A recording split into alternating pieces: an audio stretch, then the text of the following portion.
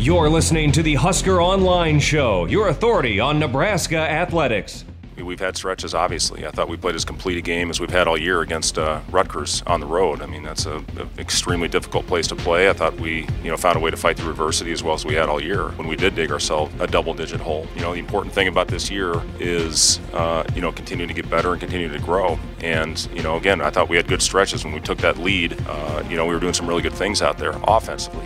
Defensively, they were getting by us too much tonight. But offensively, I thought we had great flow, we had great rhythm. And then when we stopped doing the things that were making us successful out there, and we were running the same plays, the ball wasn't shifting. It wasn't getting back into Cam's hands where really good things happened. With he and Kevin had a really good rhythm going with the two-man game tonight. Then they started showing on Kevin. He got in the pocket a little bit to where he could make plays.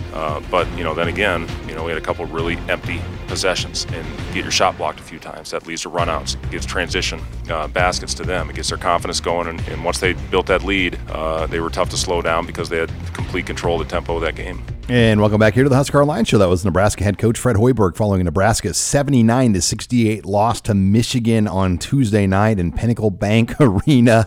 This segment of the Husker Online Show brought to you by Tanner Sports Bar and Grill. Get on into any one of the Omaha or the Lincoln location.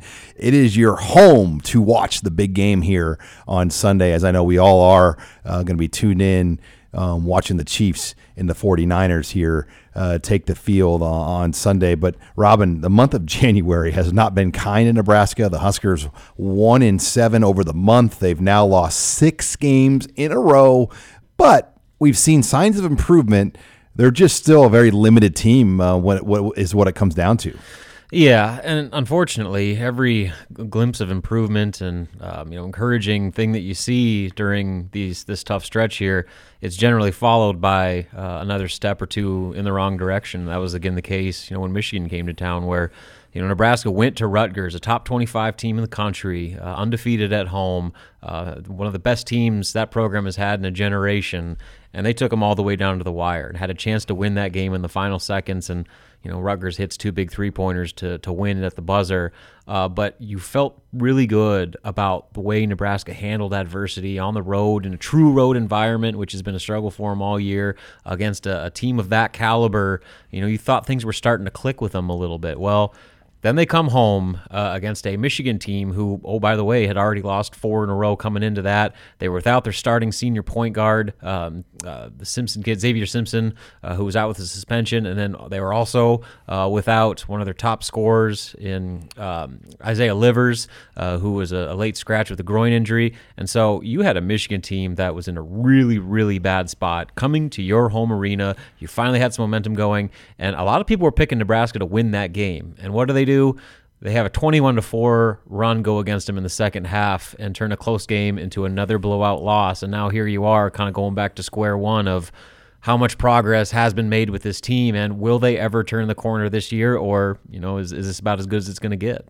Yeah, the lack of size, Robin, I think continues to be an issue for Nebraska. I mean, Michigan, as you mentioned, was limited, but that size was just too much. I mean, John Teskey was still there, big 7'1", 265 center. So that's an issue for him, and it has been all year. But it's not just in the rebounding. It was crazy. You go that Rutgers game, they actually held their own on the boards and actually did a pretty good job inside. Limiting points in the paint and all the things that they had to do to compete in that type of matchup. They did.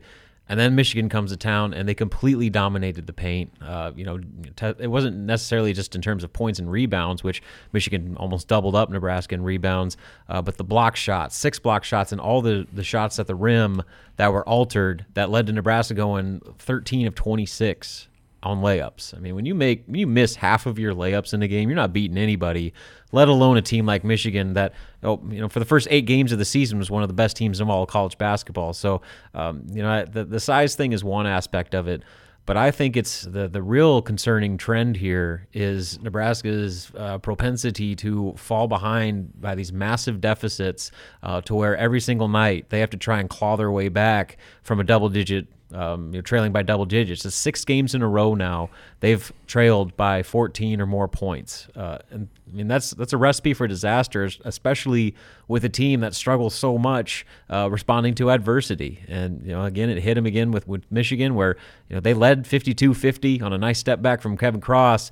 And then Michigan goes 21-4 the rest of the way, and it's a ball game from that point on. And until Nebraska can figure out how to stop the bleeding and keep the snowball from not only impacting their play offensively when the shots don't fall, but also the effort they give on defense, they're going to find themselves in the situation more often than not. And as we've seen, they are struggling to account for that with these 6 straight losses. And Nebraska with just 5 home games remaining on the schedule. So this season has really gone by fast when you think about it like that. There's just 5 more Saturday game or 5 more total games left, and they'll be at home Saturday, Robin, against a very much improved Penn State team. That's a 6:00 game. Then Nebraska gets the entire week off before playing again Saturday at Iowa. So it is an interesting stretch here because you're at home with kind of your bye week here following Penn State. Yeah, and I guess probably a decent time for a break to kind of have these guys collect themselves a little bit. But you look at the rest of the schedule, starting with Penn State. Every team outside of their final home game of the year against Northwestern on March 1st is ranked in the top 40 in the KenPom rankings right now. Penn State's 22, Iowa's 14, Maryland's 9. You still got Michigan at 7, Ohio State at 12. You go down the list. This is going to be a brutal final month of the season, and you're talking about a Nebraska team that is struggling to get any momentum it possibly can get.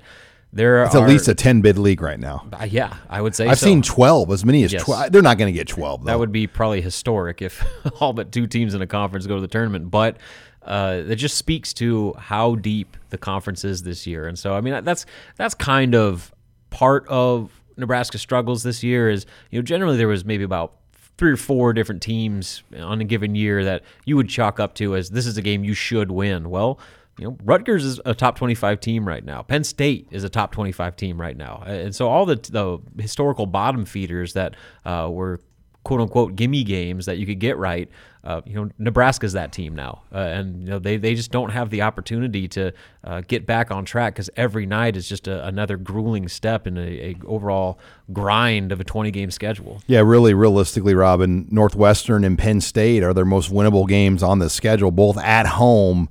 Wisconsin at home, too. I think that's one that they could have a chance, especially if Wisconsin doesn't set a school record for 3-pointers. But at Maryland on a Tuesday night, there'll be a big student presence there at that game. It'll be a tough atmosphere to play. They've kind of been lucky when they've gone to Maryland before when students have usually been the holiday break game, and they haven't really had a face like the full gauntlet. But it will not be easy for Nebraska. And then they close their final 2 games in the conference on the road Thursday, Sunday at Michigan, at Minnesota, and then if they're in the first round games of the Big Ten, would that be Tuesday or Wednesday? Wednesday. So they would almost have to go right from Minneapolis almost to Chicago for Big Ten tournament. They'd probably leave on Tuesday still, but there really wouldn't be much. I think the earliest they could go is Tuesday, and then you get 1 day of warm ups or the shoot around the night before, and then that game would be the following night on Wednesday. So the season is coming to an end here before our eyes as Nebraska finishes their 8-game stretch in January with a 1-7 record. All right, when we come back, Husker Online intern Allie Snow will join us in studio, and we'll take your questions next here. You're listening to the Husker Online Show.